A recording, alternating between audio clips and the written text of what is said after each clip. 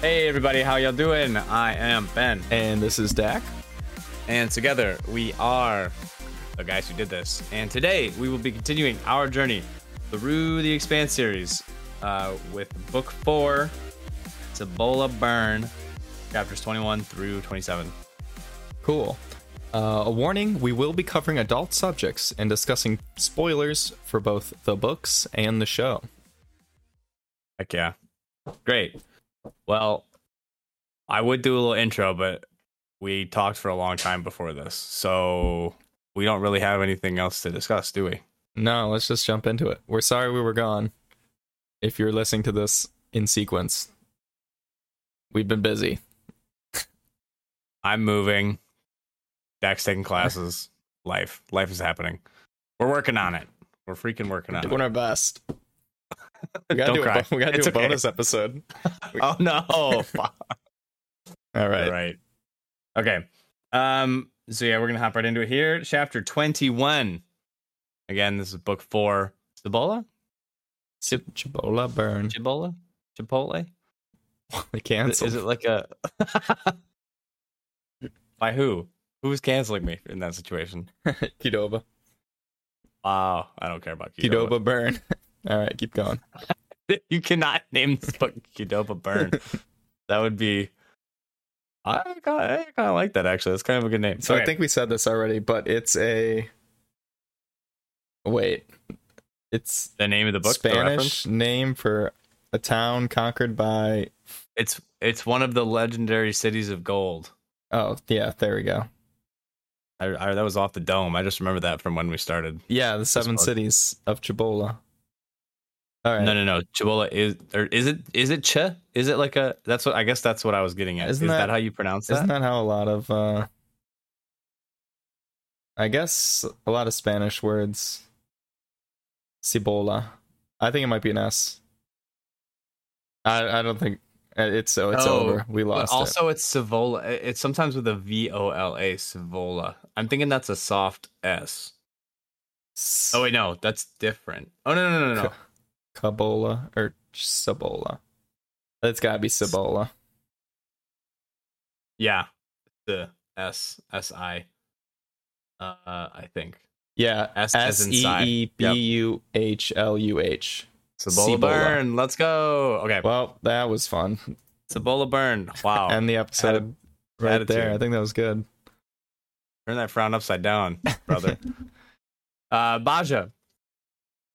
My man is in handcuffs. If you remember, Pinky.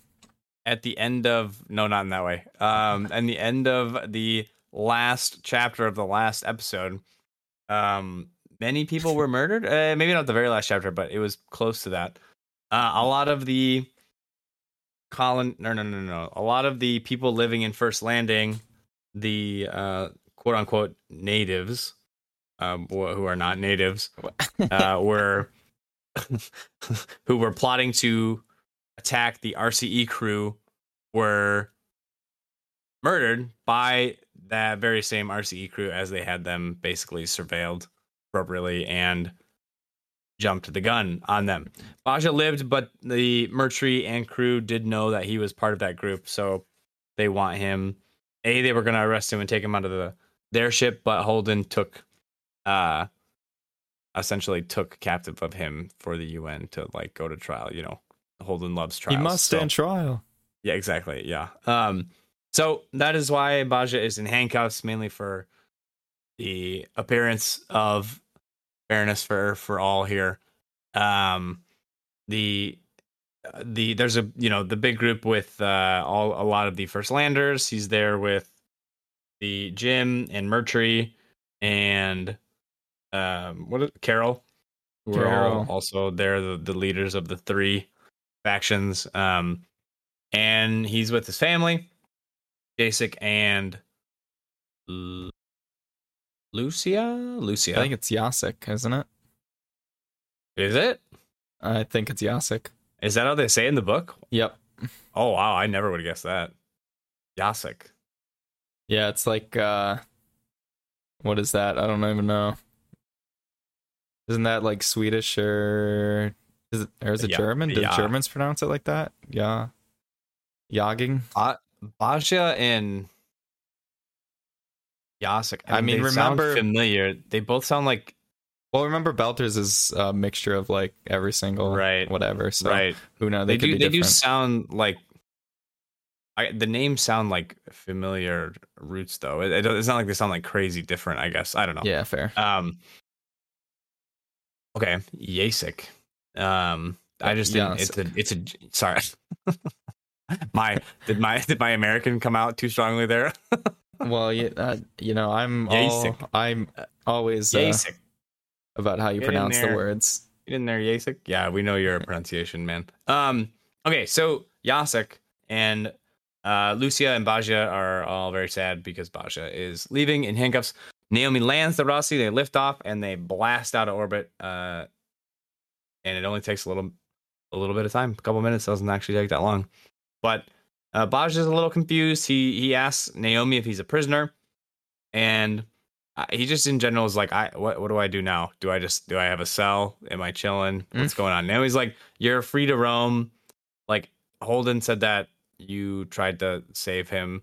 So, you know, we kind of know that you're not like at least a horrible person at the very least, and they're not gonna like try and hurt us. So she also says that we've had prisoners before, which is funny. They have had prisoners before. Nah, So you're not our first. you know that he and she also tells him that he has his own room. She's going up to the ops deck and says that he can join. Also, he drops that he was actually a welder back in the day. So, and Naomi and Alex are like, oh, welder. Hello, our welder's been down on the planet for however many days. So they're like, we could maybe use a little bit of that.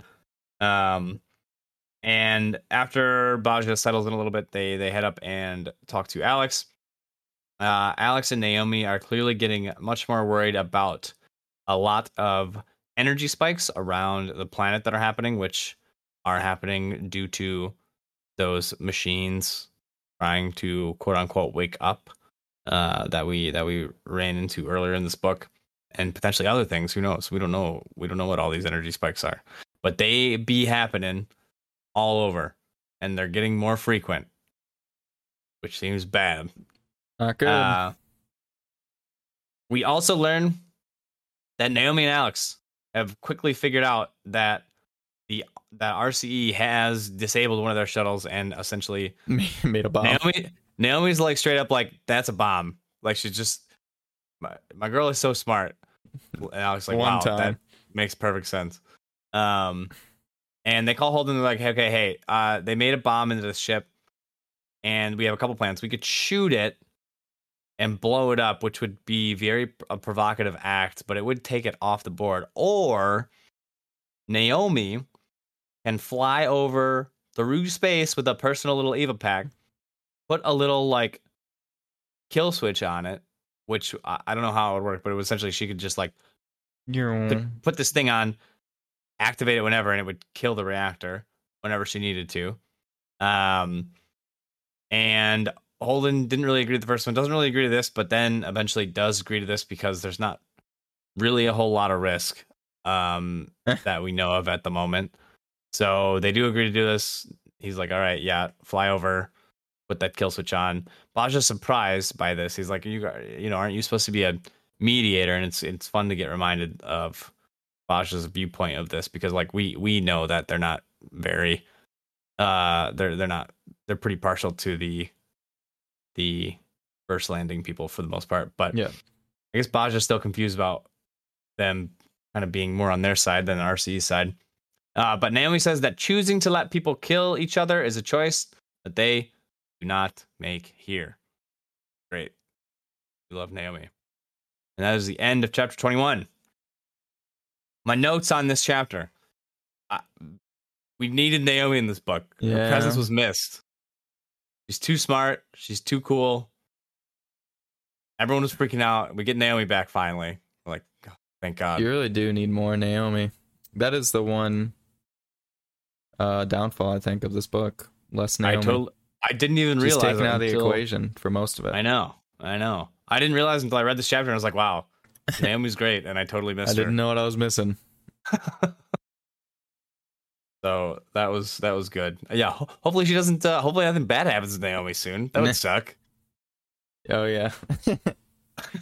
That would be so sad. That would maybe take her out of the book even more. Again, I mean she's in it, but not in as active a position.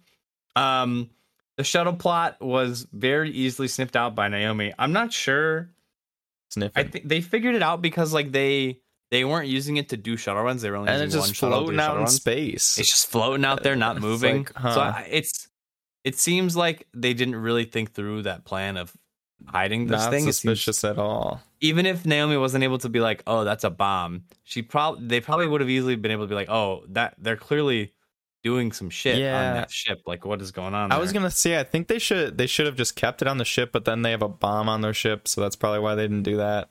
But they kept it. Yeah. Oh, that's probably why they figured out that. Yes, yeah, because it's like they're like it's just floating there. Yeah, yeah, menacingly. Yeah, literally menacingly. So, yeah, we have another prisoner on the Rossi. Figuratively. Who? Oh, Melba. Melba was our last prisoner on the Rossi. Was she not?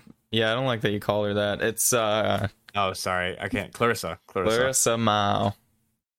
But yeah, Clarissa was the last one. Was there anybody else? I'm trying. Bax wasn't a prisoner. No, they did mention how they like went on like basically pirate crusades for the oh right, for the OPA, so they probably had some prisoners then. They were but they're probably those up, though. Yeah, they were. They're probably alluding to more to Clarissa. So Brax should have been a prisoner the way he acted. And Clarissa also like was a prisoner, but I'm pretty sure also had full reign of the ship. So yep. Yeah.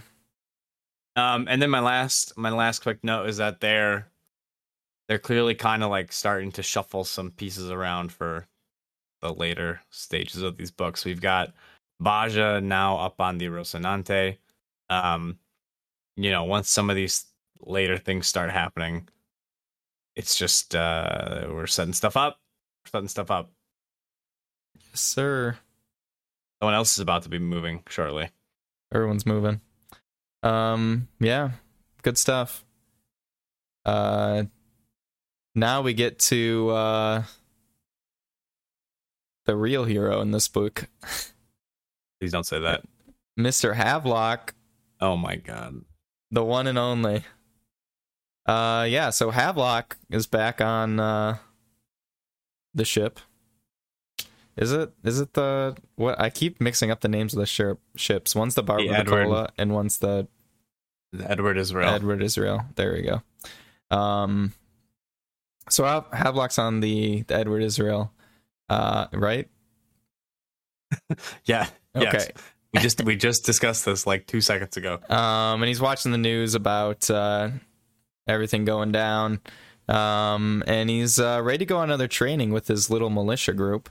It was funny. He was warning them of panic and euphoric attacks, and about how like when you get out into space, like, if you're not a belter, you can be like, "Whoa, space! I need to get out of here." Which I can imagine that'd be pretty nuts. Just being out in space. And euphoric attacks, which apparently you just get super happy and feel like you can rule the universe. I was gonna look up if that was a real thing or not. I never did. We should have done Science Tuesday on euphoric attacks. That would have been the move. But no, this is fine. So I think yes. It's just how anxiety can sometimes cause euphoria. I mean, it seems like it's like a euphoria after panic attacks. Interesting. It seems like it's probably like related to like being bipolar potentially, or like getting so happily aroused that you can't like breathe to the point where it feels mania, like a panic attack. Yeah. Yep. Interesting. Oh yeah, I'm seeing mania. And that makes sense. I mean, it doesn't. I can't. I don't. It doesn't seem like a thing that's typically. That's true. It doesn't seem like it's like a commonly discussed thing. Yeah.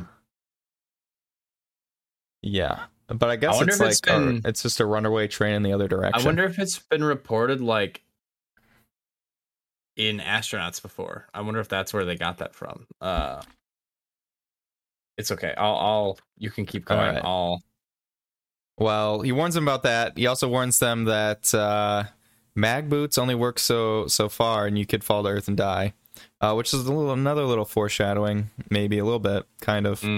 Um, and then also shows them the grappling guns, which, again,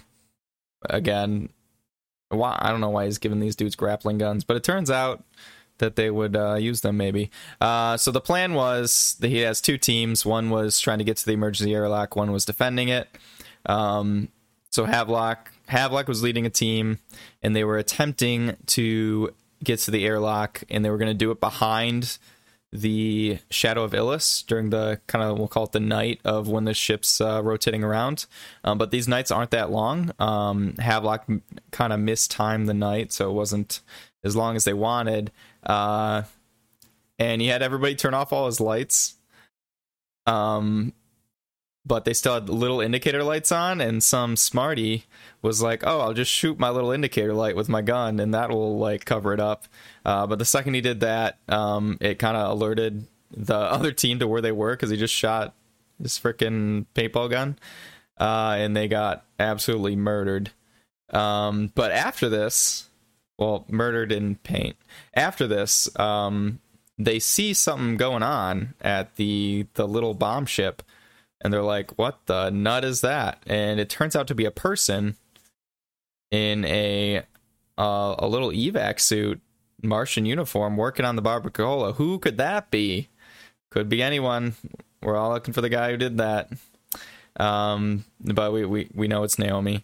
And the militia is like, let's go kick their ass. To which Havelock is a little smarter and actually has experience and says, you know, we have paintball guns, and that person up there could have a real gun and would literally just mow them all down without, like, it would be a joke.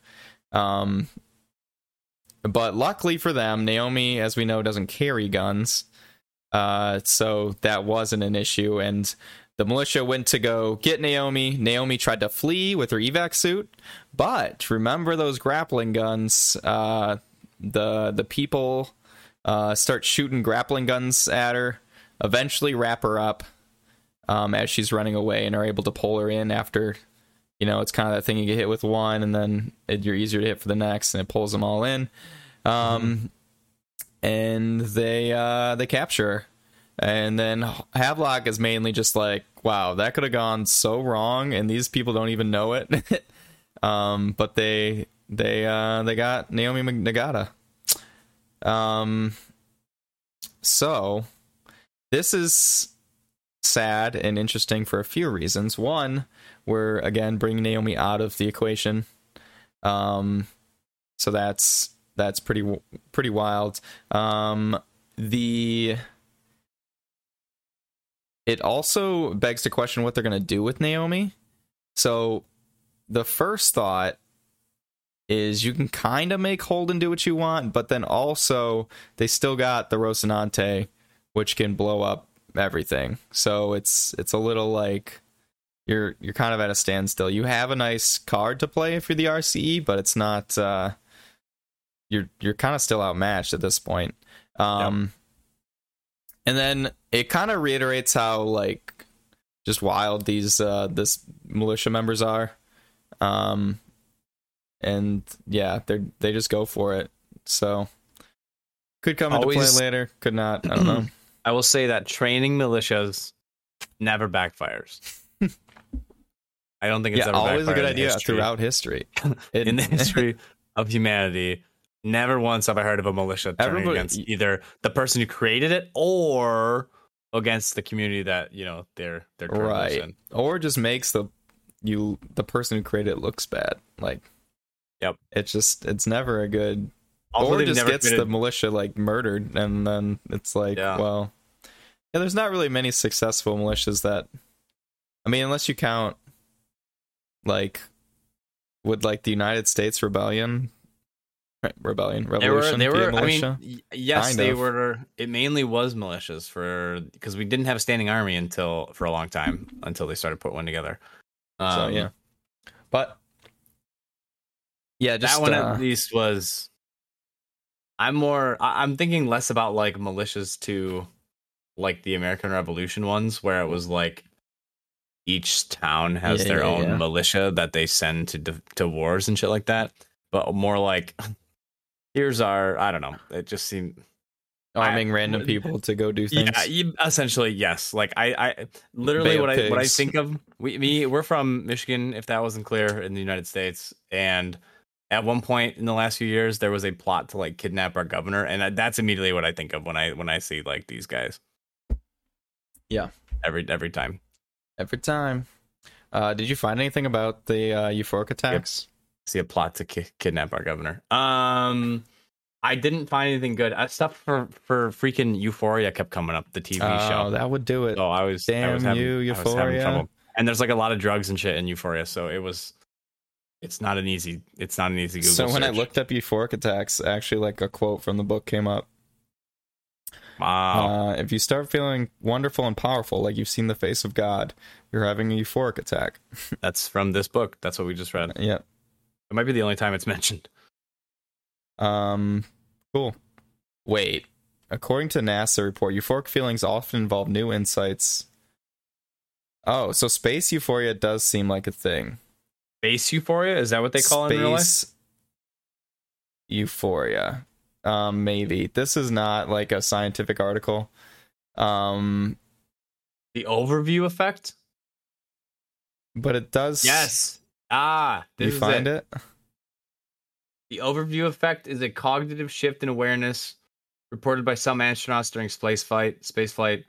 It is the experience of seeing firsthand the reality of the Earth and space. Well, this is a little different. The effect may also invoke a sense of transcendence and connection with humanity as a whole, but it does sound similar, I will say. Yeah, I think you're just like, what the hell? This is all there is. And yeah, that does sound crazy. And like it could invoke some strong emotions. Wild. After Apollo 8 astronaut William Anders' December 1968 Earthrise photograph of the Earth from lunar orbit, the Apollo missions were credited with inspiring the environmental movement. Wow. With the first Earth Day being held 2 years later in 1978. Nice. That's cool. Yeah, I guess that would like really put it in perspective. It's like the first time you're like, wow, we are all on this rock together. We should probably take care of it. Right. Yeah, makes sense. Huh. Yeah, that would actually be like a huge shift in mindset, I feel like. Because just like thinking about like living life and then realizing, yeah, wow, I'm having a brain blast. There's a lot of like astronauts that have like discussed like having some sort of this effect. Nice. Michael Collins' Apollo 11. The thing that really surprised me was that the Earth projected an air of fragility. And why, I don't know. I don't know to this day. I had a feeling it's tiny, it's shiny. It's Italian. It's beautiful. It's fragile. Literally, that's the end of the quote. It's fragile. As he put his fingers together at the ref. Nice. But yeah, okay. That's not actually what the euphoria effect is, but cool. It was a cool little thing. Wild. So you have one more. Do you want to do this one? Do you want me to do it? Interlude? Yeah. It reaches out. It reaches out. What does it do next? It turns shit on. Oh shit. Yeah, so apparently I don't have the exact quotes written here. I probably should have, but basically it discussed like finding things and like poking around and turning shit on. So it seems that Miller in quotation marks, the proto-molecules like investigating and like poking around, which is causing things to turn on. Yep. So actually they would have been totally fine had Holden not showed up. Right. But he would not have been waking up. Mm-hmm. And he's waking it up. You hear more voices of people like remembering random shit and saying random things. Question about that. What is going on there? I think it's again the proto-molecule has like basically become all those people. Like it's implying that these are people from like Eros? Yeah, for sure. Oh, okay. So it's like swallowed up all those people's consciousness. Like, I'm not saying their consciousness in there and the protomolecule's conscious, but it like has all that info. And is like, Makes sense. Yeah, using it. It's kind of weird to think about, but yeah. Basically, like, who's to say if that's a person or not? It's not, but who's to say? But then it also finds a cyst. It says a shadow where nothing is, and it's killing things off. So yeah, this is a pretty big foreshadowing to what the main characters might find later when they go searching in real life. Specifically, it says it is not aware that the space exists, that when it reaches into the space, it dies. Yes. The protomolecule like is doing its thing. It's shooting out all these things. I don't know exactly what they are or if they signals. Really who exist. Knows?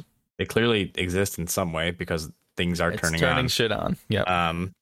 But it doesn't actually. It's just straight up dying when it goes into this place. And Miller doesn't understand it because he has no frame of reference. It is kind of interesting because we don't get back to this until a lot later. I'm pretty sure about this. I don't know anything about this. But I mean, we get more of it later in the book, and it's I mean, pretty clear. But I don't really remember what's going on with this, to be honest. I mean, you don't really hear more about this till the very last books. But basically, yeah, this space is Miller or the protomolecule is reaching in, and it's just dying. So. Weird stuff. It's interesting. And maybe a clue. Miller proto brain is going, oh yeah, baby. We go. We finally found something.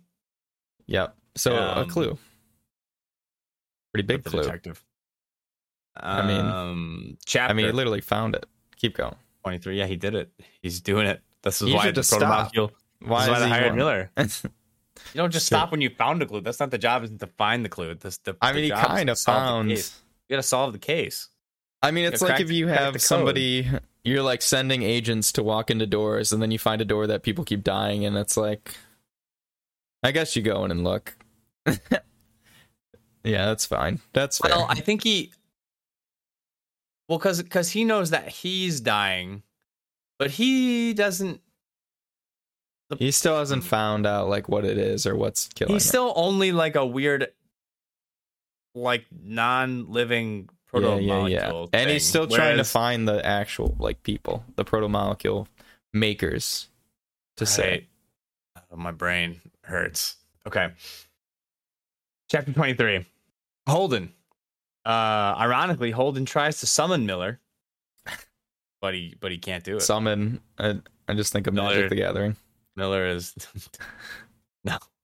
Oh no. But he's not able to summon Planeswalker Miller. He thinks about how Illis, the planet, is becoming more and more familiar, and it's kind of reminds him of Earth, of home, of Montana. With the wide open spaces. Holden sadly thinks about how all the planets they discover will probably become like Earth one day. Which he thinks is a little sad. They might be a little different, but they'll probably start developing in the same way. While he's pondering life, the universe, he gets a call from Alex, who tells him that Naomi has been caught on the mission to put the kill switch on the ship bomb. And Holden's like, oh shit, did Amos talk to you already? And I believe Alex says yes. But either way, Holden runs into town. And he runs straight to the RCE headquarters because he knows that Amos is probably taking matters into his own hands. And he is right. Amos has holded Murtry against the wall at gunpoint. There's 4 RCE security people all aiming guns at him. And we begin reviewing the situation, Holden and Murtry. Holden kind of calls Amos off. We get even more of the Amos saying, I will kill you. I will shoot you one day. I will find you. Amos is literally doing the Taken. My name is Inigo Montoya. You killed my father. Prepare to die. Yeah. That's what just over and over. But Murtry is a little shook up, but he hides it really well. Holden's like, damn, this man is shook, but he doesn't really show it. It's kind of Holden's like, damn, spooky. And they do begin discussing the situation. Holden's like, hey, like, you created a bomb that I needed to take out because that was a threat to all of us. And if, blah, blah, blah, blah, blah. Mercury's like, I was simply defending my property. Property rights is what Mercury Wow. said. Um, and I need that bomb for self-defense. And and Holden's like, all right, you give me back Naomi. And what does he say you can keep the bomb, or what does he say? Actually, wait, what's the deal that he tried to make? It made sense. Is it a deal? I thought he'd just Oh, give me her back. Yeah, you're right. Disable the shuttle, give me Naomi back. Let's see if we can find a way to stop the escalation. Because they're talking about how like they keep reacting to each other, they keep escalating problems. Nothing's at this rate. Holden's right. Like that's what things keep getting more tense. People are just going to start dying if stuff keeps going this way, and it's clear that Mercury wants that, and Holden doesn't want that. So, they kind of end the situation. They don't really have, they do the classic thing.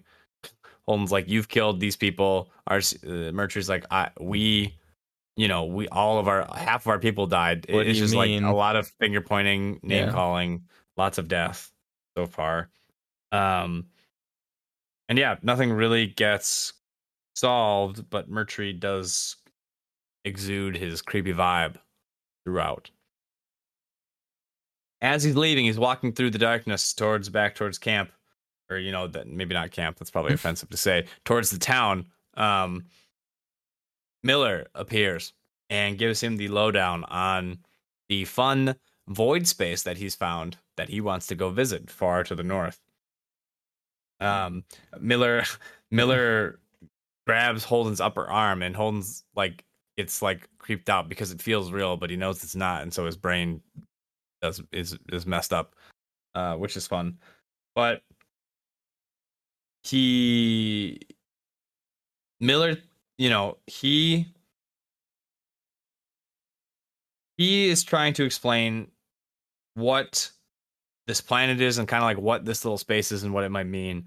And the gist of the thing is that this whole, there shouldn't be any place on this planet that I cannot go to, that I cannot get into and activate. Which I don't think Holden really understands that Miller's the one turning shit on yet. I don't know if he figures that out, but he might. But Miller's like, there's two possibilities here for this like weird spot that I can't into. One is that it's like broken in some way, which is fine. But second is that like this is like a clue to what killed the protomolecule makers, and it's like still here, and we could go look at it. And Holden's like, ooh, I don't like that. Hard pass.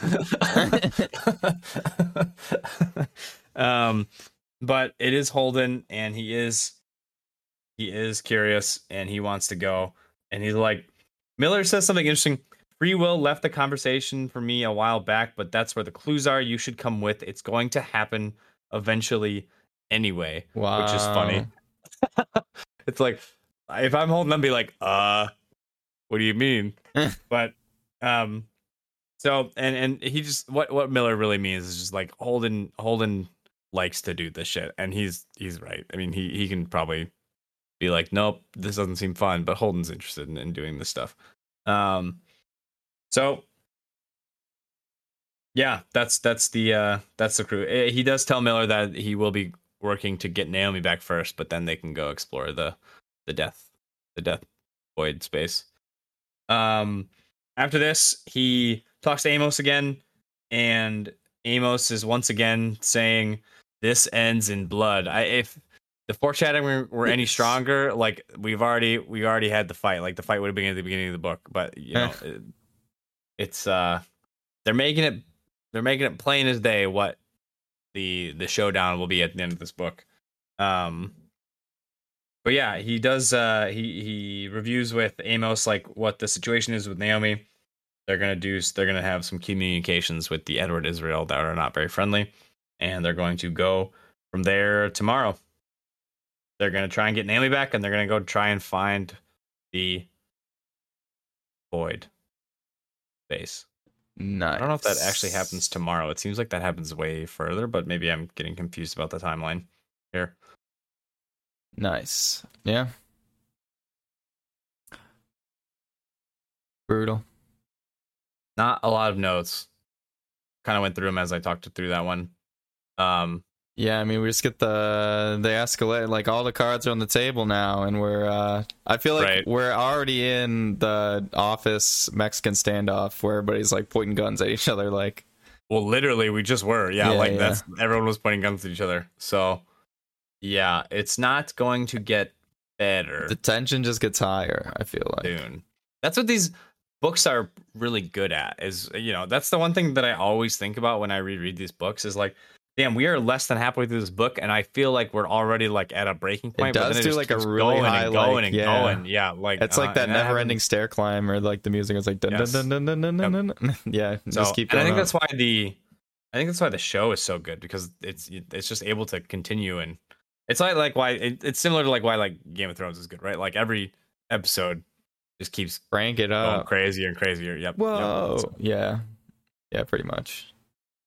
I mean, speaking of crazy, we have Elvie. Elvie's fucking nuts. I did not remember how nuts she is. Elvie is losing it. She's losing it, dude. She's losing it. That song is Elvie right now. We go to Elvie, who's having a dream about being late to turn in research at the university, which turns into a sex dream with James Holden. We've all been there. And I actually... Like, I don't think I've ever had a nightmare turn into a good dream, really. We've all had a sex dream about James Holden. I mean, but I don't know. Every time I'm like, have a class that I didn't go to class all year, and now I have to take the test, it never turns out good. But no, this one turned out well for Miss Elvie, but she is rudely waken up by Fayez. Which, did Elvie really say this? This next quote I have here: "If this isn't important, I'll rip your throat and piss down your lungs." I think she thinks that, right? Maybe. I think she says... Wait, I think she says that, dude. Either way, Fayez goes to wake her up because... She says that out loud. Nice. Out loud. And Fayez laughs at that. Fair. Yeah, I mean, it is probably a joke. It's not something I'd expect from Elvie. She didn't really have this. This is more of a Avasarla quote. This would be a good one for that quote game. It's out of left field for her.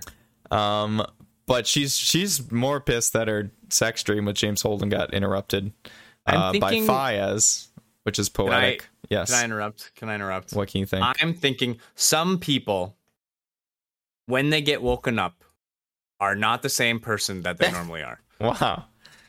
You've changed. I think Elvie is one of those people where if the one thing that you like don't want to do to this person is wake them up, because I feel like that's when they are the absolute norm. I know, but most people aren't like crazy, but like I can see like there are certain people who just hate being woken up in any regards, and I think maybe Elvie is one of them. And Fayez would know this. This is why he laughs. This is why it isn't like a weird like response from her. He laughs because he's like, oh yeah, classic Elvie. I've been hanging out with her for 3 years. I know that when she gets woken up, she fucking loses her mind. She will pee down my neck.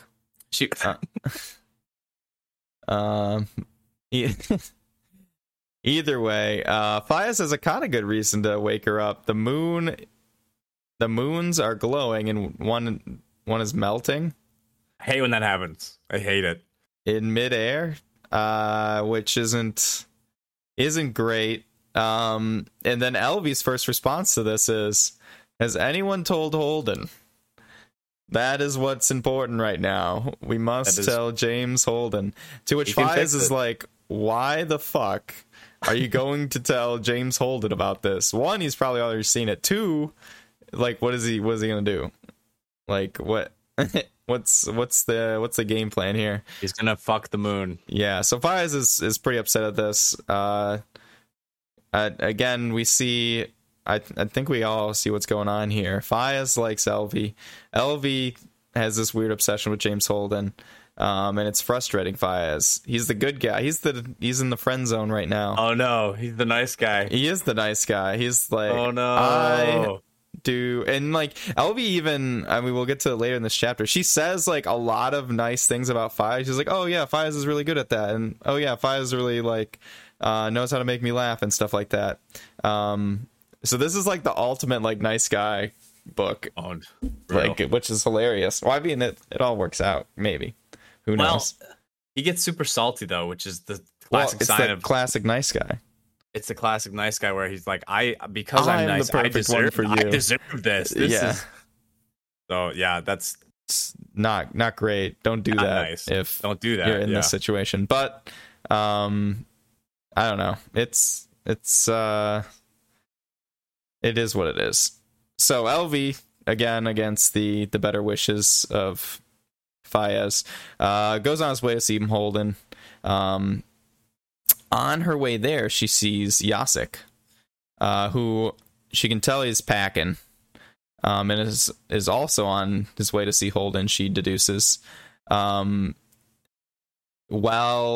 she kind of confronts him. She's like, "Hey, are you on your way to see Holden too?" In like a cheerful manner, even though she knows he probably wants to kill Holden.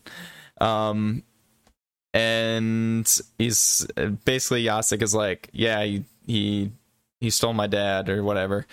To which Elvie says, "Oh, maybe you can go talk to him." And this, you can tell, like, just hasn't really crossed Yasik's mind. He's like, "What do you mean?" And he's like, "Yeah, let's go talk and see if we can get Holden to talk to your dad." So she diffused that situation pretty well, if I do say so myself. And this is also when she thinks Fayez would be really good at this. He's good at talking to kids, so the nice guy. Wow. Funny. He likes kids. He's a great guy. He's so smart. Yeah. Gotta go for douchebag Holden, though. God damn it. Himbo. Himbo Holden. This makes me like Holden more for some reason. I don't know why. Well, Holden is also... He, like, doesn't quite put it together. Like, he kind of does. No. Like, you can see the gears, like, turning, and at the end he does. But he's kind of oblivious at the beginning. Which is super funny, because in the beginning, in book one, it was clear that he was not oblivious in this way most of the time. But I think maybe he's just, like, a little bit. Backing it out. I think also, too, when you're not looking for it, like, if Holden's in a relationship, but he's not, like, looking... then you're not going to see the clues, right? You're just like, yep. You're just going along with it. Also, he's pretty stressed. Yeah, like, he has bigger things to worry about than this LV crushing on him and having sex dreams about him. So yeah, they go in and asks if he can talk to his dad. Of course, Holden agrees. Even offers to put his phone on the network. So that's cool. And they talk, LV and Holden and them talk a little bit about the planet waking up. LV likens it to hibernating. And she's saying, like, why aren't we seeing things wake up a lot more? Like, there's probably a lot more that we aren't seeing. Right. And that is concerning for all parties involved. So, yeah, there's a little concern. We get more of Holden's a good guy. And we get so many nice guys in this chapter. He's a nice guy. He's a and LV may have just saved Holden. I mean, Amos probably could have disarmed a little kid with a gun. But, and Amos even says, like, after, because Yasik leaves after Holden agrees, and Amos says, "You know that kid was packing, right?" And Holden's like, "Yep." Yep, I knew. So they were way ahead of it. I'm sure he would have been fine, but still a better outcome than the little dude trying to kill Holden and then maybe getting imprisoned himself. So good on Elvie for that. It's a good thing she did go to see Holden. Mm-hmm. And then I just put in here the "wake up out of your sleep" meme. The pastor going, wake up out of your sleep. I just pictured that when they were talking about the that's what Miller's doing to the to the planet. That's I should post that meme to Reddit or the Twitter or the put it on our Patreon. Wake up. Yeah, that'd be good. I'm in. I'm doing it. I'm gonna make it. Our super active Twitter. I'll put it on Reddit. Good. It'll get like 10 upvotes. Sure. Everyone will love it, and then they'll come listen to our podcast, and we'll have more friends. Wow. That's all we need. Shameless. And what if we don't upload every 2 weeks?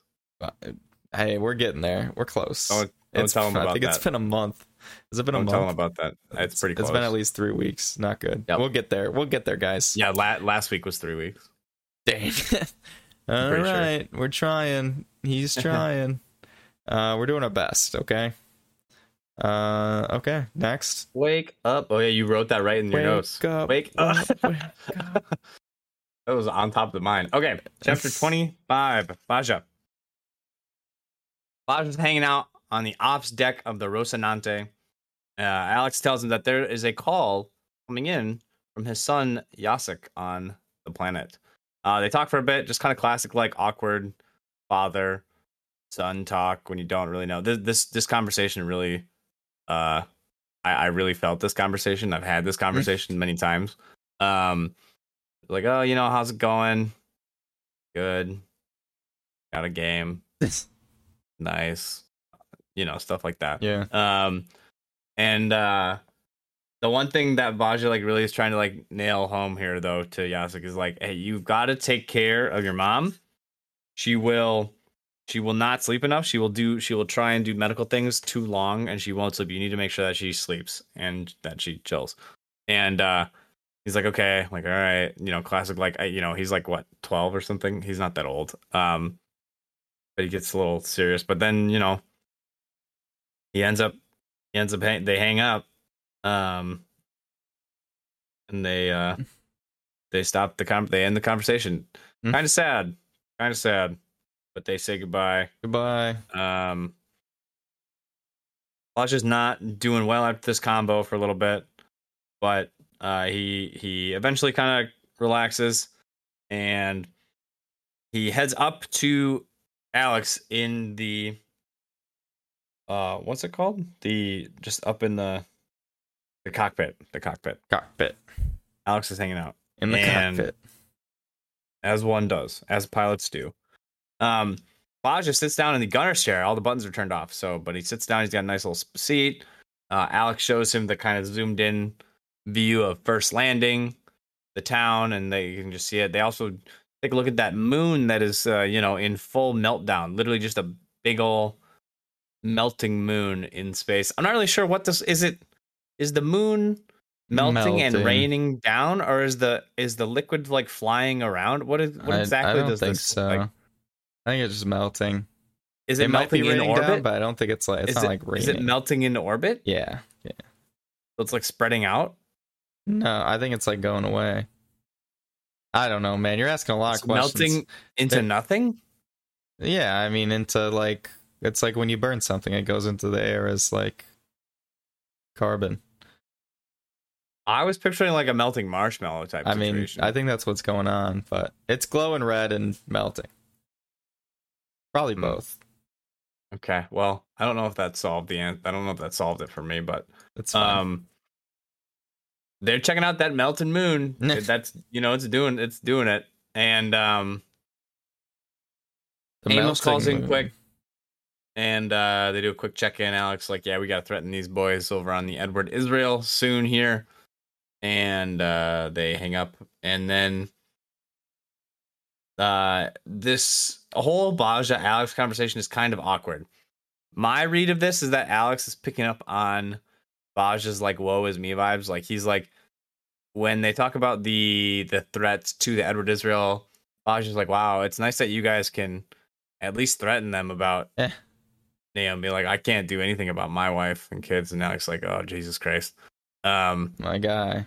But Alex, as a result of this awkwardness, Alex launches into a story about his wife, who we learn was named Alyssa. This is a new story. This is the most lore. Backstory on a character that we'll have deep lore.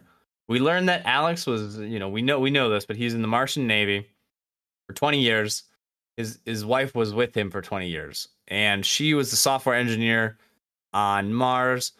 He would, go on his long trips however many days, 200 days, 300 days on one of the space naval vessels, and then be back for a certain amount of time, like a tour.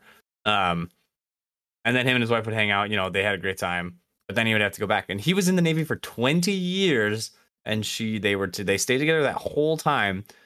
He retired, and then they had it good for a little bit, but he got that itch again, and it kind of fell apart. That after this Sad. he couldn't stay in Mars. He had to be flying. That's like he realized that he just literally could not stay. He had to be on a ship. So he signed up for the Canterbury, an ice hauler that was going on a 5-year round trip.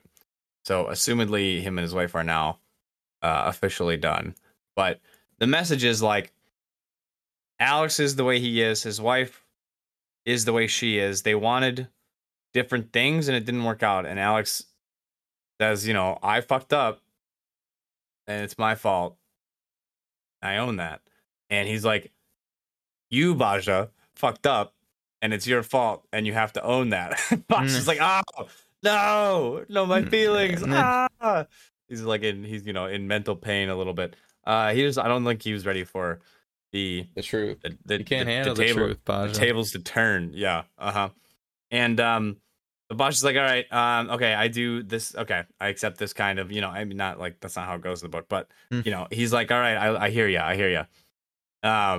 Alex says that what he did decide after the saga with, him essentially leaving his wife after an unhappy situation where he wasn't flying, he's flying sexual. He decided that like I will never do that again. And liar. Sorry, keep going. Wow, was that a spoiler? Maybe. Watch out. Who knows? You better be careful. There's spoilers for both the books and the show in here. Hey, that doesn't come on, man. Turning that on me. But yeah, Alex, like I will never. I decided after that to never let someone down that I care about again. I mean, that's kind of fair. Chapter. So, yeah, we get a lot of Alex backstory. Definitely makes sense for Alex's character. And it does. I don't know if I have a whole lot of additional insight. I mean, it explains why Alex is the way he is. He loves flying. It's what he's done his whole life. He couldn't sit still, and it was making him really unhappy. So he made a choice, and it was bad. And he didn't. It was it was the right choice for him, but it was also very cruel to his wife, and he knows that. So that's just what he lives with now. Sad. Sad. What are you gonna do? Cry. You're gonna fly on the ice hauler for 5 years. That's what he's gonna do. Wow, he'd still be there if it wasn't for. Really? Has it not been 5 years since the first book? Probably. I don't know. Have they set a timeline? It's been a while. I actually have no idea. Well, I mean, it's like at least a year to get there, so it's like there's that. Oh, and then... dude, it's got to be more than 5 years. They flew out to Uranus. They were out there. Well, they were already at Uranus. And then they. Sorry, that's my Midwestern accent coming out. What about and it? then they flew out to the other place. Yeah, but it wasn't. They were pretty close already, though. Like a lot of that trip is getting to. I don't think they ever say like a specific time, but it's definitely been years. 5 years seems like a good guess. Maybe a little longer. Because it was like a couple years after the. How long after the first book was The Ring, and then how long after The Ring? I gotta watch for spoilers here. Yeah, you gotta be careful, man. You can't just go willy-nilly all searching that. I'm doing it. Book 1 happens in approximately 2,350. Book 4 is happening approximately 2, 3, 5, 6. So about 6 years. So we were actually pretty close. Oh, cool. We did it. Also, that's not based on anything either, so whatever.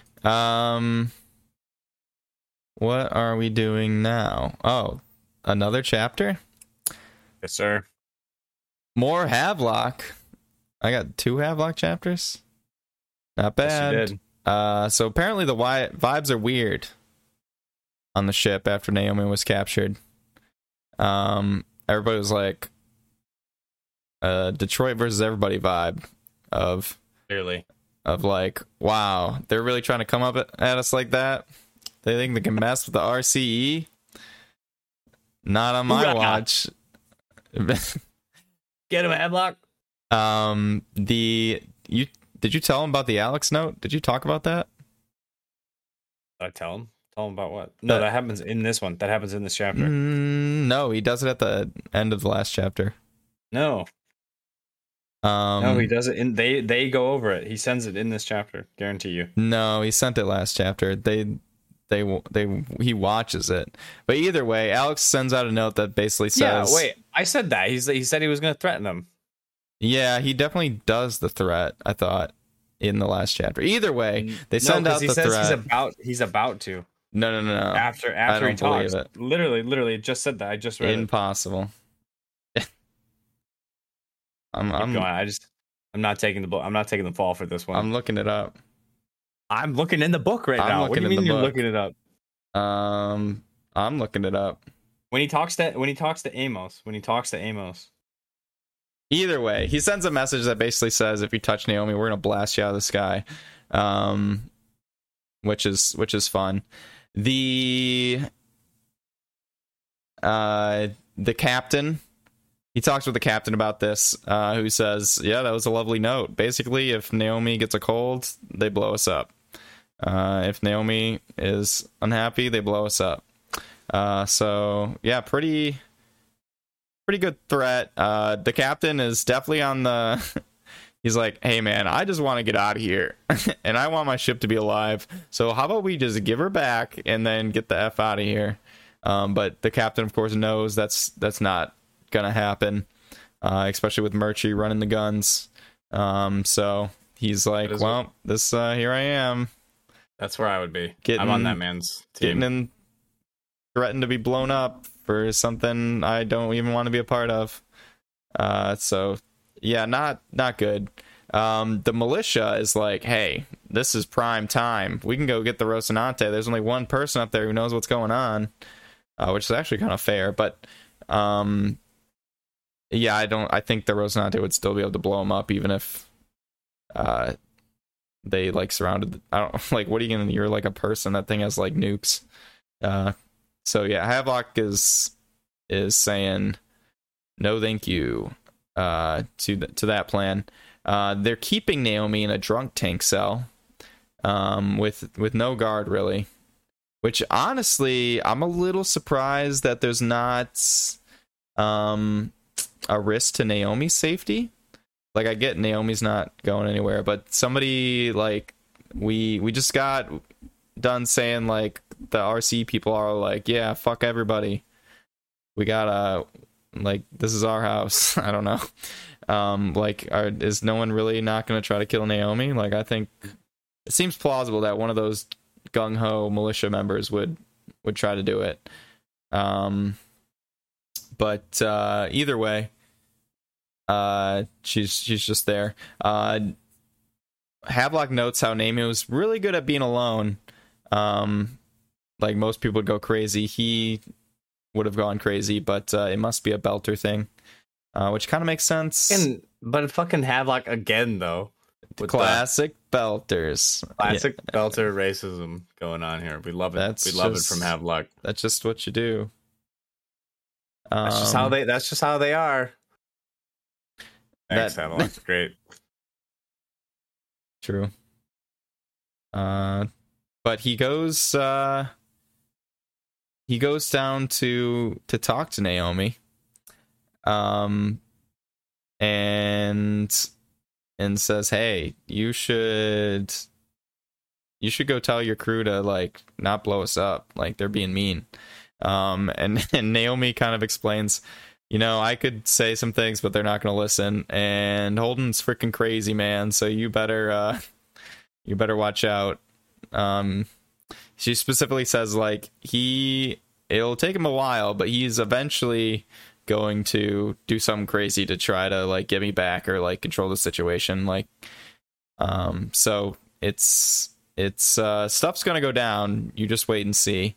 And this kind of like sways Havelock. He's kind of like, yeah, maybe we should just give this prisoner back. And I think he would have, but he calls Mercury and he doesn't even like flat out say it. He doesn't say like, hey, I think we should give her back, but he's like, hey, I'm considering what to do about this whole prisoner thing. And then Mercury basically is like, are you dumb? We have a member of the Rocinante, the wife to Holden. Are they married? I don't think they're married. Either way, the significant other to Holden on our ship, like we're not giving that card up, and like she's in jail. You're not. Like we're not forced into hold there here. They are, and basically says like don't call me with stupid questions ever again. He doesn't say that, but he says it with his body language. And then Havelock is like, yeah, I guess we can't give her up.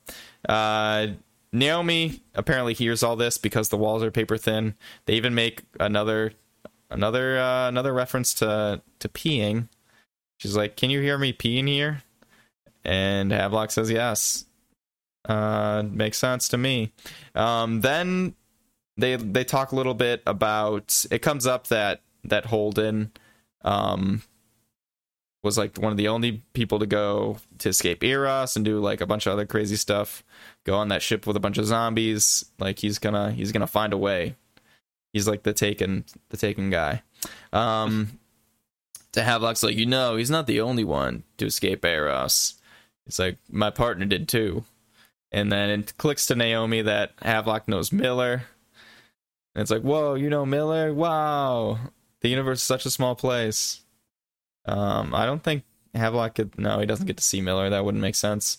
So yeah, we get that fun realization, and then it ends with Havelock snapping at Naomi, and it says like raising his voice, yelling pretty much, "We aren't the bad ones here, which I wrote this like, if you have to yell at somebody in jail that you aren't the bad guys, you might need to reevaluate yourself there, bud. Havelock having an "Are we the baddies" moment.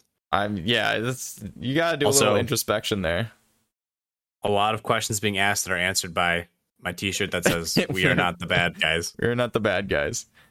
Excuse me, people in jail. Just a reminder, we are not the bad guys. Tell your people to stop being mean. Love it.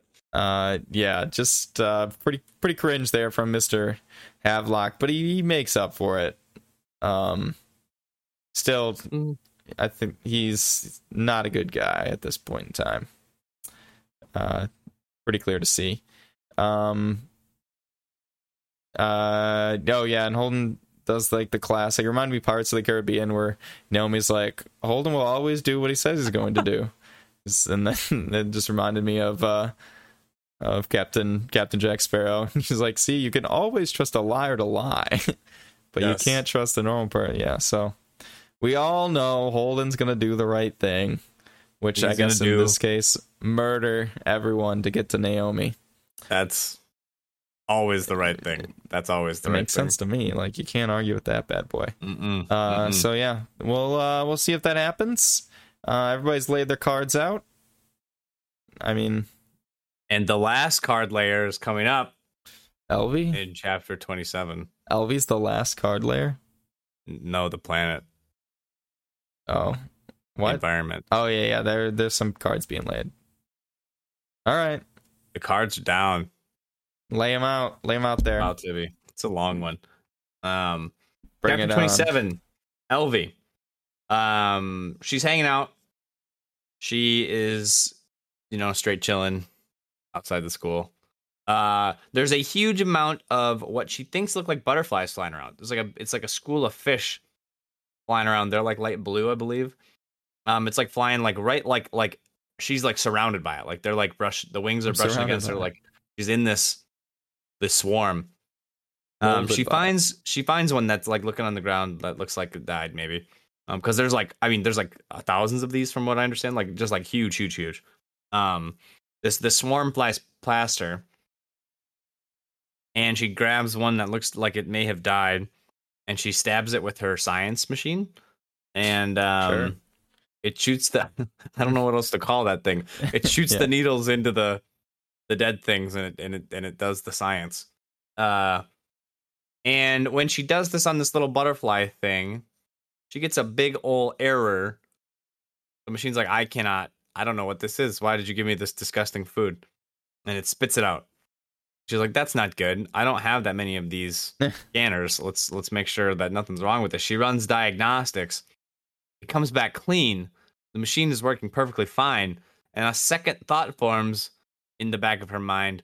Oh no, maybe this isn't an animal. Maybe this is a proto molecule machine type thing. And she's like, aha, that doesn't seem good. I'm in danger. And she runs back to the person that she wants to talk with the most, Baez. She brings it back to him to God damn discuss. Uh, you like that? it. Oh, I'm hilarious. And Baez is like shaving, I believe. Baez is going absolutely through it right now. It seems like, um, was he shaving? Yeah, I'm pretty sure. Yeah. Um, but Elvy's like, what? Like, this is not good. This isn't an animal. There, like, a lot of shit's happening. Like, what the hell is going on? And as she's doing this, like, Fias is like, hi, what do you need? Okay, yes. Lucia Merton was looking for you. And Elvie keeps trying to explain the science stuff. And Fias is just like, Elvie, I don't know, like, what do you want? Like, I don't understand. Like, you gotta ask me a question or you gotta move on. Um and Elvie says, like, how am I supposed to make sense of all this if the rules keep changing and I don't understand what the hell's happening here. And Fires is like, I get that because it's happening to all of us right now because Elvy's the biologist, right? And Fires is the like geologist type dude. They all have different specialties Yep. for the most part. Um Fires is like, there's a ton of volcanic activity on the other side of the island, but there are no tectonic plates on this planet, so I don't understand what is causing this volcanic activity. It makes no sense. Similar to your butterflies. He mentions one of their coworkers, Michaela, who studies the light, I guess. She studies something related to light. Maybe like waves, and I don't know. But he says that there's a pattern in the ultraviolet light that reaches the ground here. It doesn't exist before the sunlight hits the exosphere, but it hits atmosphere. Some weird patterns happen, and then it's in the air, and we don't know what the hell is going on with that. And then he says a sentence that I have no idea what the hell this means. Sudyam's work group has what they think might be complex molecules that incorporate stable transuranics.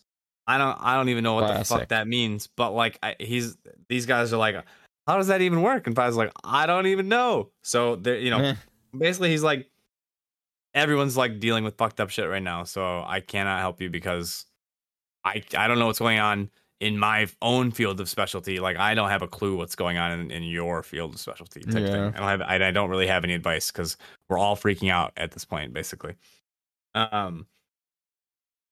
LV is like, ooh, this is weird. And she's like, she starts a sentence, I have to, and Faya says, tell Holden, I know. So Faya's is salty, sad. Yeah. But LV's like, no, I was gonna say research this a little, review the data. Um And but then yeah. to Holden. And then to Holden maybe. But Faya's they have a little bit more conversation. LV asks if he's all right. And Faya says, I'm great, spiffy. Thanks for asking. He's being, he's like clearly not all right. I think that Faya's in general is He's that meme. he's going through it, basically. He's like the Ben Affleck meme when Ben Affleck just looks disappointed in various stages of life. I think that Faya's more clearly than Elvie right now, or at least is showing a little bit more like he knows that the situation they're in is getting weirder and weirder. and a lot of people have died already, and it's not looking good for anyone here. And maybe LV just doesn't think that in the same way, like Yeah. far into the future. Fias clearly like is like very doom and gloom at this point. He's just like I think he's maybe realizing like I just don't think we're gonna make it. That to me is what is going through Fias's brain, on top of some of the resentment he feels towards Elvie, for not returning the the romantic interest stuff. So I don't think Elvie clearly does not pick up on a lot of this stuff at all. Like in a real kind of like kind of impressive way how ignorant she is of like I think maybe some of her coworkers' feelings. But um yeah, after this conversation, he does tell her, hey, make sure you go see Dr. Merton. She looked very worried. So after this, Elvie, she meets up with Lucia, who is sitting in her little doctor's office, and there is a boy on the table with his mother. It's the eye infection boy that we keep hearing randomly about. Ruh-roh. And he's back. His eyes are hurting. This time, though, everything is tinted green. Everything is very green in the eyes, and they're looking in his eye. They're very red. LV sees something move in the vitreous humor, like in that liquidy inside space of your eye. Not a good thing if you have organisms in there living. And this is kind of one of the things that they are afraid about when you're introducing two different biologies and environments to each other. Like you can have these kind of like, oh, I can live in here. This is kind of nice. And we're not used to it. But Lucia and Elvie, they're looking at this stuff. His irises are not reacting to light, so it's clear that his vision is very messed up. Like there's light is not getting through in the way that it should. His mother looks very angry in the corner.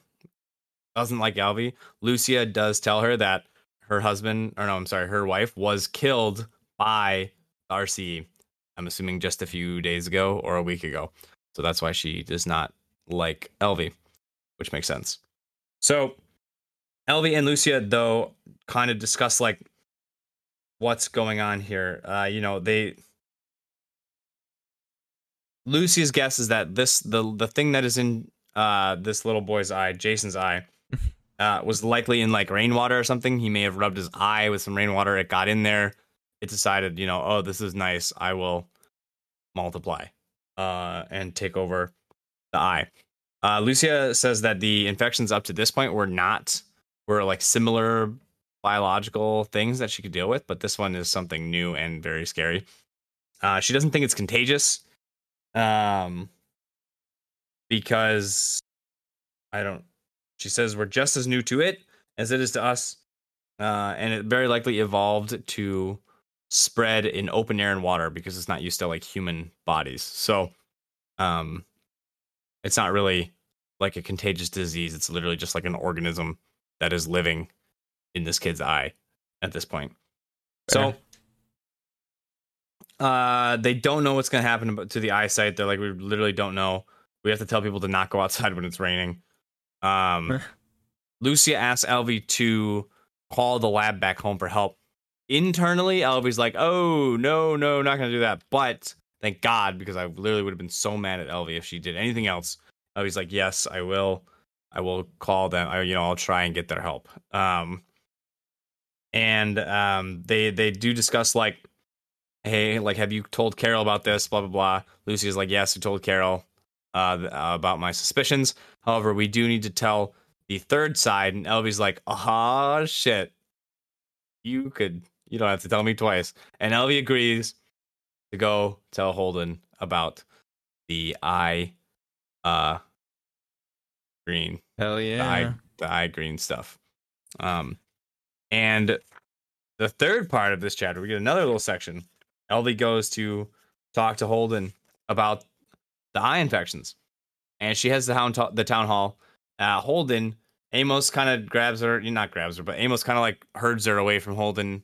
Holden is on the phone, clearly listening to a message that is very clearly from Avasarala, because it's got some great turns of phrases in there, and I want to find it and read it. A woman's voice came from the terminal, crackling and sharp. And it says, I'll squeeze all the balls I can get my hands around until someone starts crying, but it will take time. And I know you're thinking of taking this public because you're fucking stupid, and that is what you always think of. You and publicity are like a 16-year-old boy and boobs. Nothing else in your head. So before you even begin, and then it cuts off, and then it goes back to Amos. But that's very clearly the one and only Avasarala. Christian Avasarala. And it's clear that Holden called or sent a message to Avasarala about Naomi being captured by RCE and taken prisoner. And Avasarala is going to work on it on her end, but there's not much she can do because they are so physically far away. But yeah, Amos and Elvie are talking. She almost starts not ranting, but she starts like rambling almost because she almost starts having like a minor panic attack because they keep talking about how she starts with, we have this problem, we have all this stuff waking up, some are passing for animals, we don't know what's what. I don't know anything about any of this. The biome is starting to invade our bodies. We never did a perimeter dome, so we can't really get away from it. We're all mixed up. Everything's contaminated. Everything is accelerating. It seems like, all the scientists and the protomolecule stuff, all that stuff seems to be picking up and happening with increased frequency, which is a bad sign that stuff isn't going to get better, but likely going to get worse. And she basically says this is all getting to the point where something bad is going to happen that we are not going to be able to control, and we're getting close to that point. And Holden does hear this and kind of comes up from the side, and she's immediately oh my god, there he is. Oh my and she god. was doing that all chapter. Amos was trying to talk to her, but she was just looking past Amos and listening to Holden talk into the messaging thing, and Amos snapping hello. But Holden is here, and Holden's hey, are you all right? She says, I'm fine. You said something about a crisis. What would it look like? And she's I don't know, but we're getting close to one. You can feel it. And I don't think that's a bad. There's a lot of things out of their control that are happening more and more frequently, which would not be a comfortable position to be in an unfamiliar environment like that. There. Cool. Scary. Yeah, just Elvie's so down bad, it's insane. She's got some things she needs to work on. And she's so bad at relating to people. It's crazy. Yeah, her in any way. People skills / just horrible. Social awareness. I don't know. Needs some work. Oh my god. It's she's the trope of the nerdy student that is an outcast, but in a way that's really ugh. Come on. She's not just a high schooler, she's an adult. You gotta. Yeah. I don't know. It seems like these social skills would have come at some point, but they clearly have not for her. I guess I don't know how old she is, but I mean, she's a doctor. She's an adult. I mean, presumably in her 30s at least.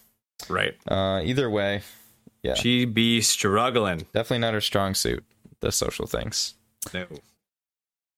Well, Science Tuesday? Absolutely.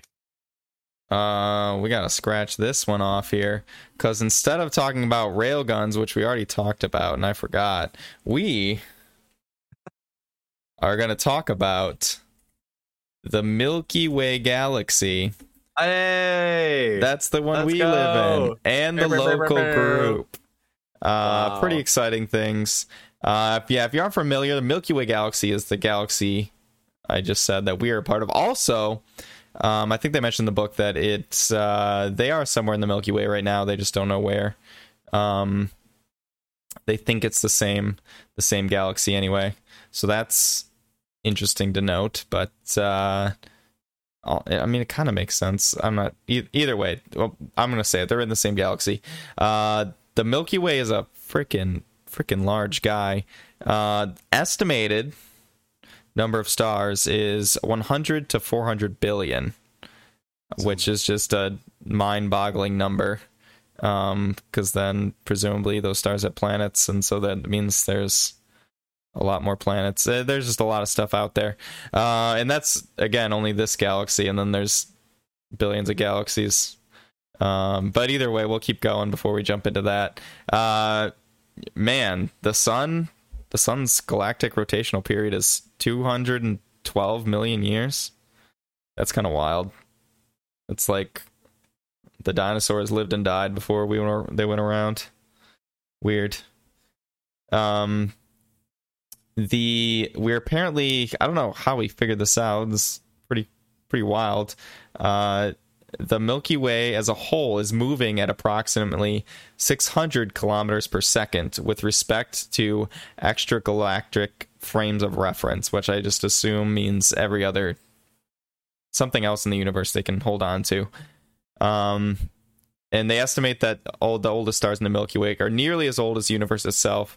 So it essentially was one of the OG galaxies, which makes sense. It also has a theorized supermassive black hole in the center that is approximately 4 million solar masses. Is that what that means? I don't know. That's crazy. So a solar mass is the mass of the sun, which is approximately 2 to the 10. That seems 2 times 10 to the 30 kilograms. It's kind of self-centered. I mean, I think we do that with everything. But that's I'm gonna start incomprehensible. I'm gonna start weighing things based on one Ben. One. Oh, that's what it's about, a Ben? That's about half a Ben. How many Bens do you weigh? How much is that in Bens? Also the volumes of things. I think that's a good idea. The volume? Yeah. Why is that the one that's a good idea that comes to your head? Volume seems hard to... It is, but you could do it. You just get in a bathtub and then measure how much the displace. But like, why would I be measuring liquids? The price of gas went up a lot. It went... I gotta put about 6 Bens in my tank. Do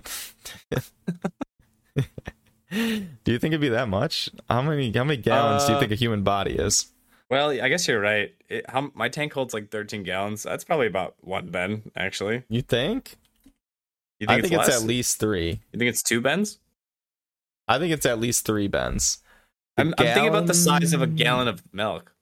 Approximately 8 gallons of body water. That's interesting. But then that's only 50% of their body weight. So... But I mean, like, volume, it doesn't 16 gallons. You're right. It'd be... Wait. Wow. This doesn't make any sense. I don't believe that. Whatever. So I'm just thinking about the size of a milk jug compared to my body. Seems like it'd be like 15. I tried to do that too, but humans are notoriously bad at judging volume. Yeah, volume's tough. It's hard. We're bad at the third dimension. I feel like visual spatial stuff can be okay, but liquids make it really hard. Liquids are not good. Liquids are not good. Something of fun to note. Have I talked about this before on the cast? Maybe I have. But the Milky Way galaxy is of course in the local group, which is comprised of notably the Andromeda galaxy, which I'm sure most people have heard is going to collide with the Milky Way galaxy at some point. I mean, everything in the local group will collide at some point.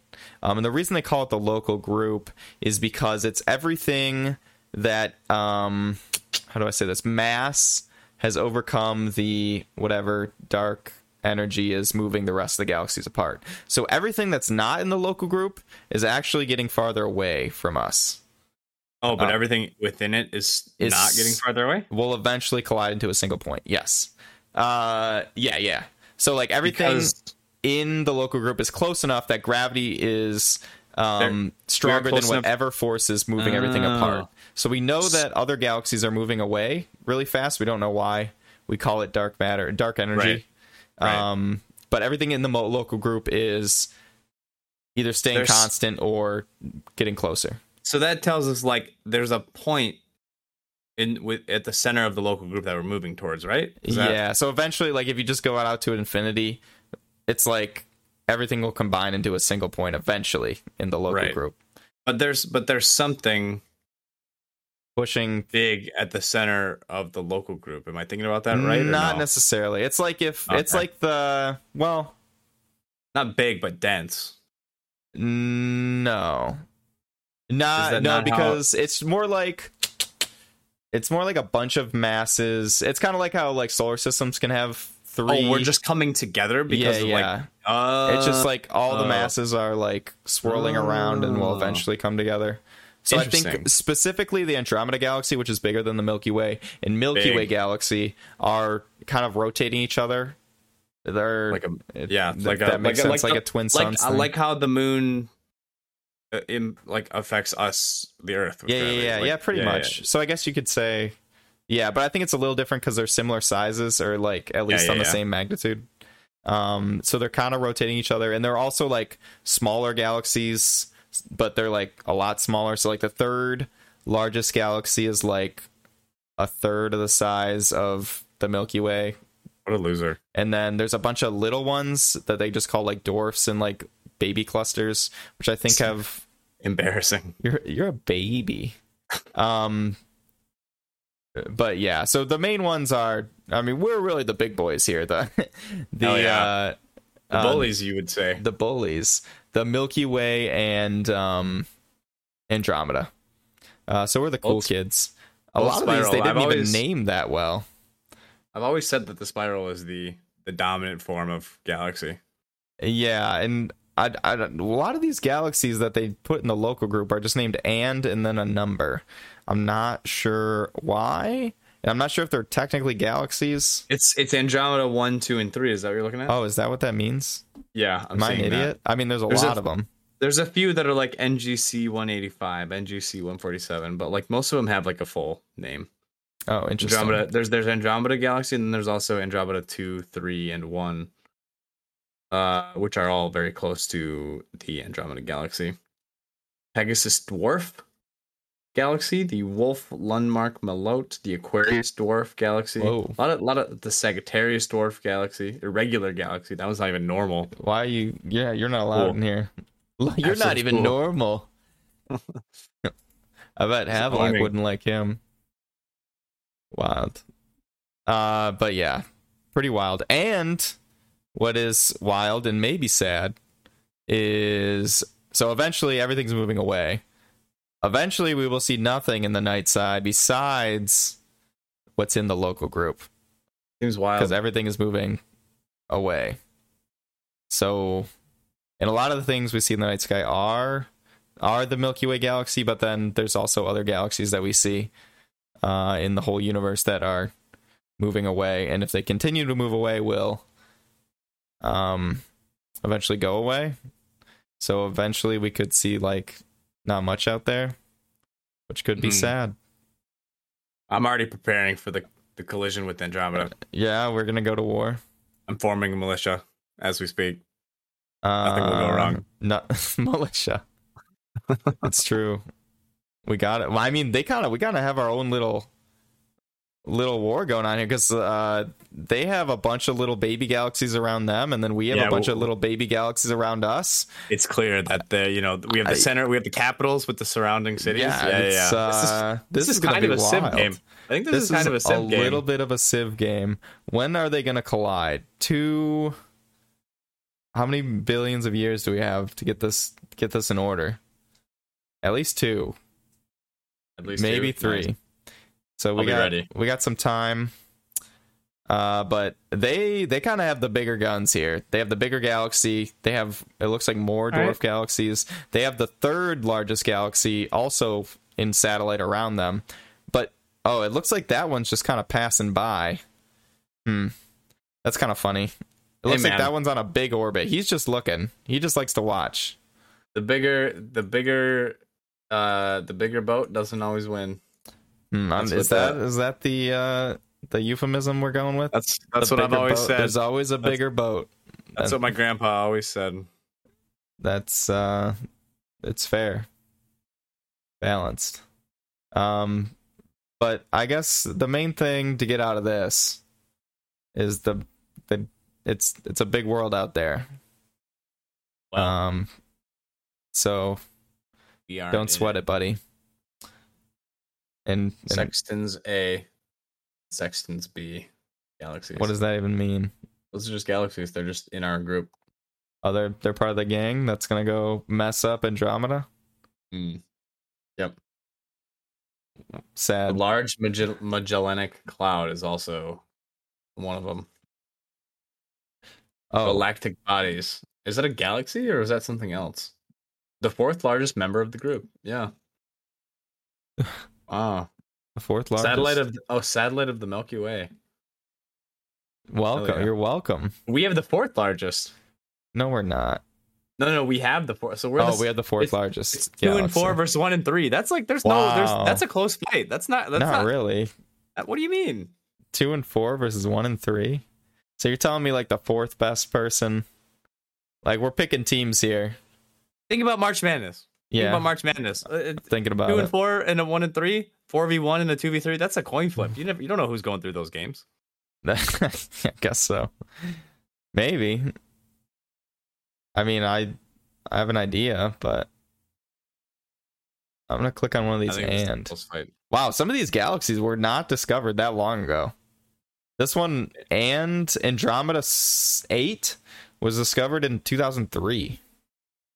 Like these are new boys. There's up to like a lot of them. There's a lot now. And now we got that telescope.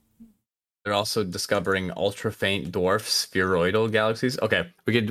I think we need to wrap this up. We're out of here. All right, we could name galaxies forever. But yeah, I think that's it. Who is your employee of the week? Employee of the week, frick. Who is an employee and what did they do this week? I kind of want to say LV. Why? Holden did a pretty good job. Faez, but I don't know if I want to give it to Faez because he's kind of cringe.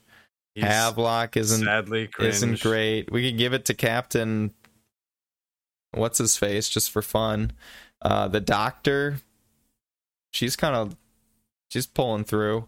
Yeah, Alex. Yeah. What else we got? We got the prisoner, the welder boy. Baja. Jakob. Once again, there's no. This book is hard. There's not many employees of the month. There's no good people on both sides. No. It would almost have to be. I don't know. Amos is alive. I mean, we're gonna get some employee of the weeks here. Pretty we are. Soon. They're coming up. Shortly. It's not gonna be Naomi. She got captured. No, like a baby. Like a baby. This, like a baby.